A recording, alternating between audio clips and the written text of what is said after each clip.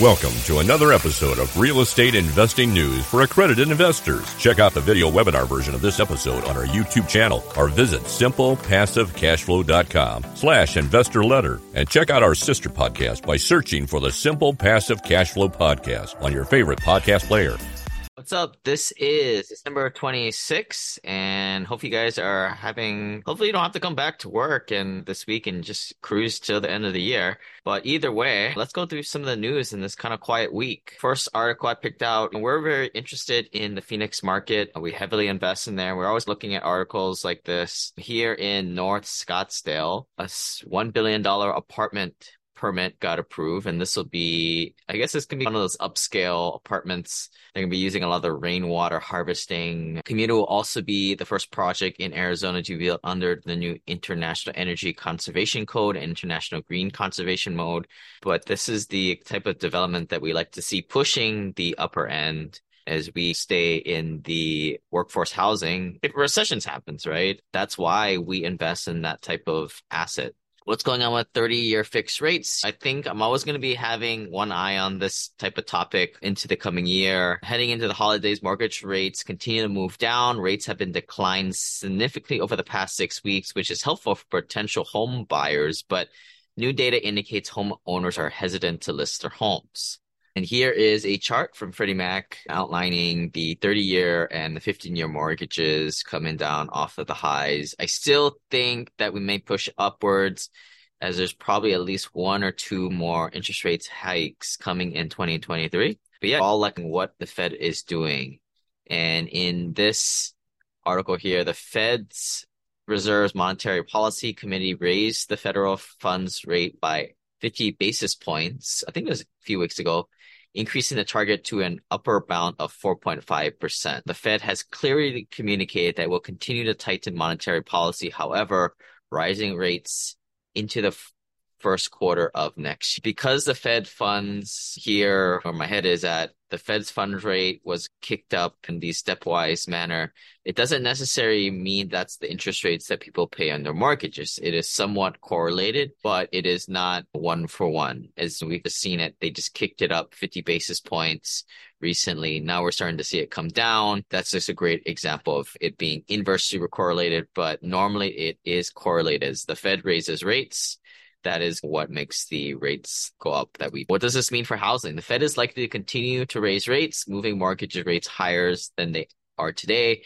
That's exactly what I said on the last slide. Here, you guys can check out this article at ionhousing.org. Indeed, the central bank increased its forecast for the unemployment rate. They now see that the rate increasing to an average of 4.6% in 23, up from 4.4% in their September forecasts.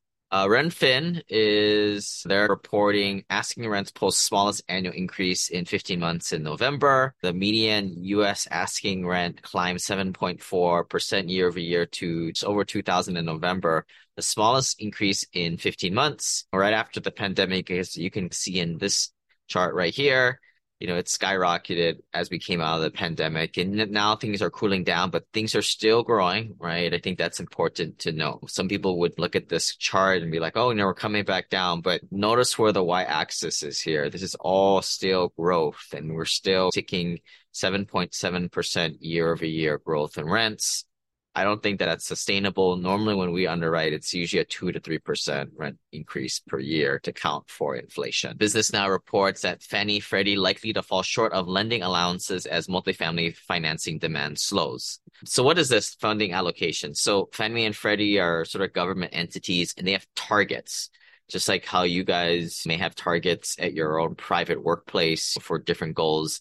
Fannie and Freddie, although they're pseudo-government agencies, and some people think they just do nothing all day long as government employees. Just kidding if you're a government employee. They also have targets, and this is what they're talking about here. And I personally watch this because you know how the government is. Like when they have a target, they may push things out, make it easier to borrow to hit that target, or it just may dry up and they may not allow for loans after a certain point, or they may freeze things. As that's where we were back in, I think 2019, we got to a point where the market was not the market, but there were a lot of loans being created and they kind of hit their allocation. And of course, they're not going to just stop doing loans. We just like how a government shutdown is. Everybody laughs a little bit about the government shutdown. The similar thing with these fund allocations for loans. In cutting next year's allocations, the agency acknowledged that the market has slowing down. The money is still allocated to go out to these types of Fannie Mae, Freddie Mac loans, which is supposed to go to low income, those types of people. That's exactly why I got into this business in the first place, or why I chose multifamily workforce housing,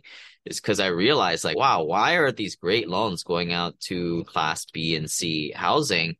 And if you follow how the money flows into the system, the government can't get into large scale projects for low income. They have to make it so sophisticated investors and operators can take advantage of these great loans in terms of great interest rates and great terms.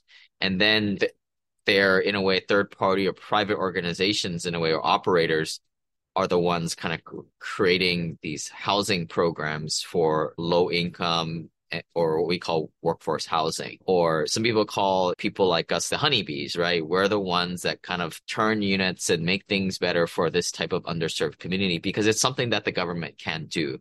And how do they do that? Watch where the money goes. The money flows to these types of investments in terms of great loans, and we're the ones who take advantage of it. So it's something I watch. Where is the money going? The government has allocated money to these programs, and it's not going to dry up. And even if volume is low next year, they're going to find ways to get the money out, whether that may be like loosen up the lending, the giving better terms, all things to look for in the coming year.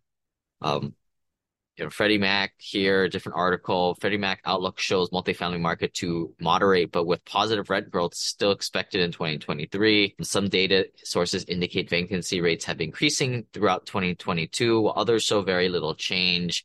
Freddie Mac expects vacancy rates to end 2022 up slightly over the prior year. Again, echoing, saying that the rent growth still 6 to 8% year over year growth.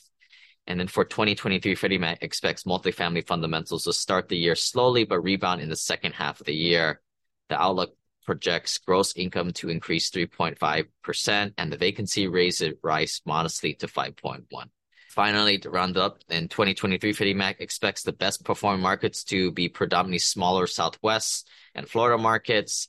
Throughout the 2022, the 10-year treasury has been increased and volatile, while cap rates have held relatively stable, which is causing cap rate spreads to compress. And then finally, given the broad economic uncertainty and volatile treasury rate environment, Freddie Mac expects origination volume in 2022 to fall about 5.5% to a total of $460 billion, which is still a lot of money, with 2023 seeing a further decline of 4.4 to 5% to $440 billion.